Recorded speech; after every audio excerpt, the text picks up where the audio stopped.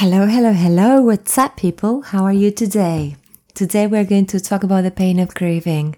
This is a topic that is very close to my heart. But before I dive into the topic, thank you for all the messages related to loving ourselves radically. It seems that we need to nourish ourselves a lot. I never expected that response. We need to water our inner garden, and like any garden, we have to take care of it. So today we're going to talk about stages that come to an end and how to step into the ones that open up in peace. We sometimes suffer so much when a stage of our life ends, right? From a son who has become a teenager, and here I'm raising my hand, to a job that was lost or that you quit, to a relationship that has finished, to moving places, to getting married, to somebody who has passed away. It all hurts. Period. Today's been a year since my mom died. In fact, this is why I was inspired to write about grieving and mourning. This is not going to be a sad blog, I promise. It's going to be a heartfelt blog, and it's going to be a sensitive one because I'm a sensitive person. But I also want to honor my mother, and my mother was a happy woman. So I want to be in, let's say, high spirits today or moderate spirits today. We're going to walk through the labyrinth of transitions, those moments in life where we leave what we know to make our way into the unknown, either because we chose it or not. So, when a stage in our life finishes, there is a literal or metaphorical death. Pausing and honoring what's no longer alive takes a lot of courage. It's very important to learn to move slowly in times of grieving. And I'm emphasizing this because in general we do the opposite. We feel an urge to shake off the pain. We run to help our children even though we know they don't need us anymore or they need to do things on their own. We start looking for a new job like crazy before pausing to honor what has come to an end. We visit dating apps and hang out as if we had never been through our separation. We keep doing and doing, even if our body needs to adjust to our new landscape if we moved to a new place. We cover ourselves with occupations, food, drinks, and much more just to forget that the people we loved are no longer with us. And these are examples. There are so many more reasons to be mourning or grieving, of course. And everyone does what they can because we're humans on this earth. We do what we can. However, there is something I want to highlight here. In the face of the inevitability of loss, we need to breathe deeply and be with our feelings.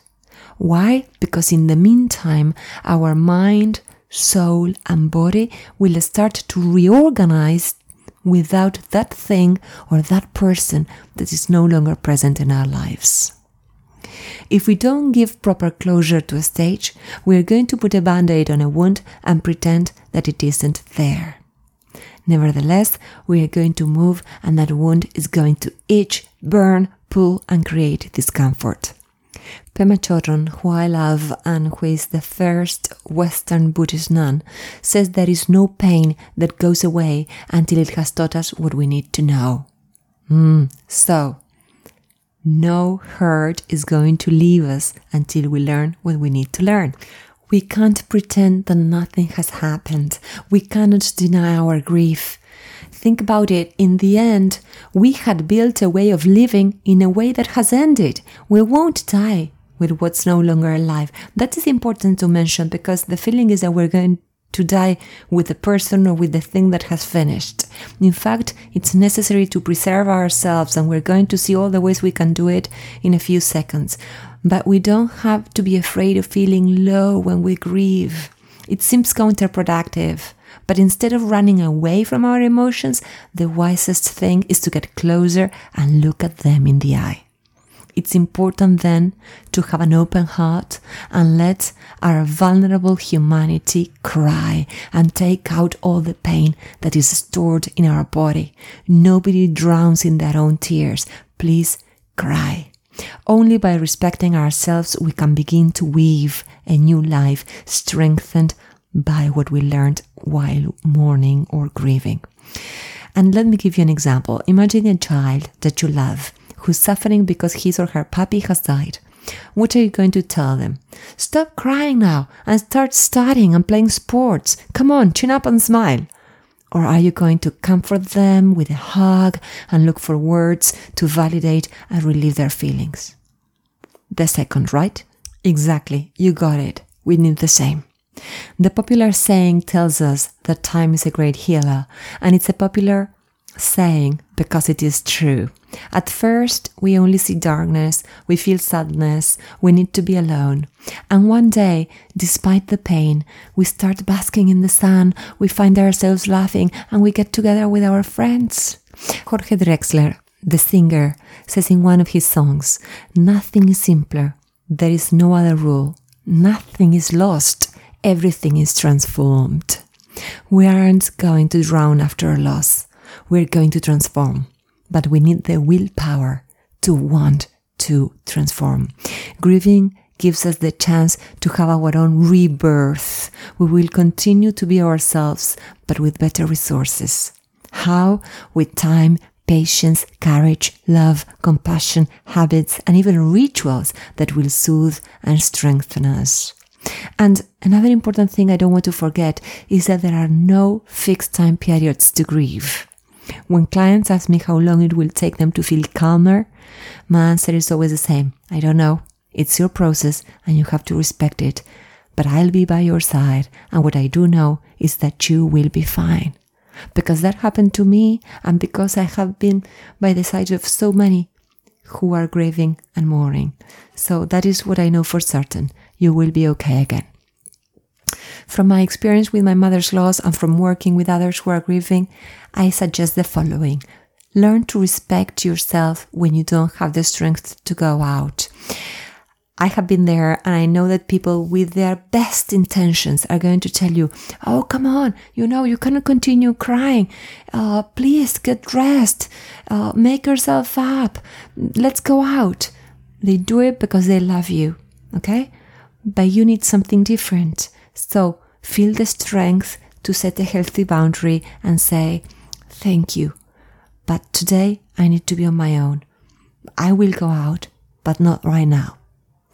Then learn to be alone, but don't isolate yourself. Don't go live on a deserted island. No, because we are social beings and we need our tribe. So it's okay to have times on your own. It's okay to have some time to be by yourself. But please return to your tribe now and then. Delegate simple tasks like cooking or cleaning. This seems to be a very simple tip, but not many people, do it. They either stop eating, for example, or they cook like maniacs, for example, in the case of cooking. And I remember when I was with my dad in Argentina, when my mom died last year, we looked at each other and we said like, "Oh, I'm hungry, but I don't want to cook." And he felt the same. And so we delegated cooking and we asked for delivery services every night. And then at midday the following day we ate the leftovers, and we did the same with the cleaning. Well, my mom and dad had have a cleaning service, but we didn't do anything. We just respected our bodies.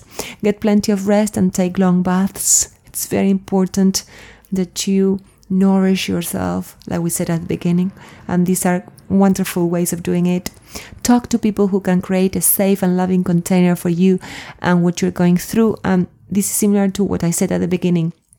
People are going to come to your house and they're going to see you crying and they're going to say, "Stop crying, please, chin up, smile. This has to finish. You need to go on, that has ended, or you have changed this or that, or this person has gone, but you need to go on." Yes, that is true. That is true. But for some time, you're going to need people who are going to be by your side and who are not going to demand anything from you. You can talk or remain silent or cry or whatever, or, just talk about the weather. But for some time, you need to be very selective about your interlocutors. And as time passes, go for a walk or ride a bike. Do something that can bring you closer to nature, because nature heals us. If you have faith, praying will also help you. Meditate. Remember that when you subscribed to this blog, you received a mindfulness meditation guide. So use it. Avoid too much alcohol, tobacco, or food. I know it's a temptation, so give yourself a treat, but remember not to have too much of those because they increase anxiety. And what we want is to soothe you, not to make you anxious, okay? See your doctor and tell them how you feel. You might need a checkup, some vitamins, or maybe just some time away from work. You don't know.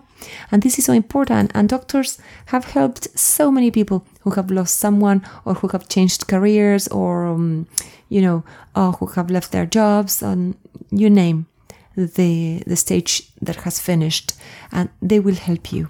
Also, seek help from a compassionate professional who can help you emotionally throughout your grief. It can be a counselor, a coach, or a therapist or psychologist, but please seek that help.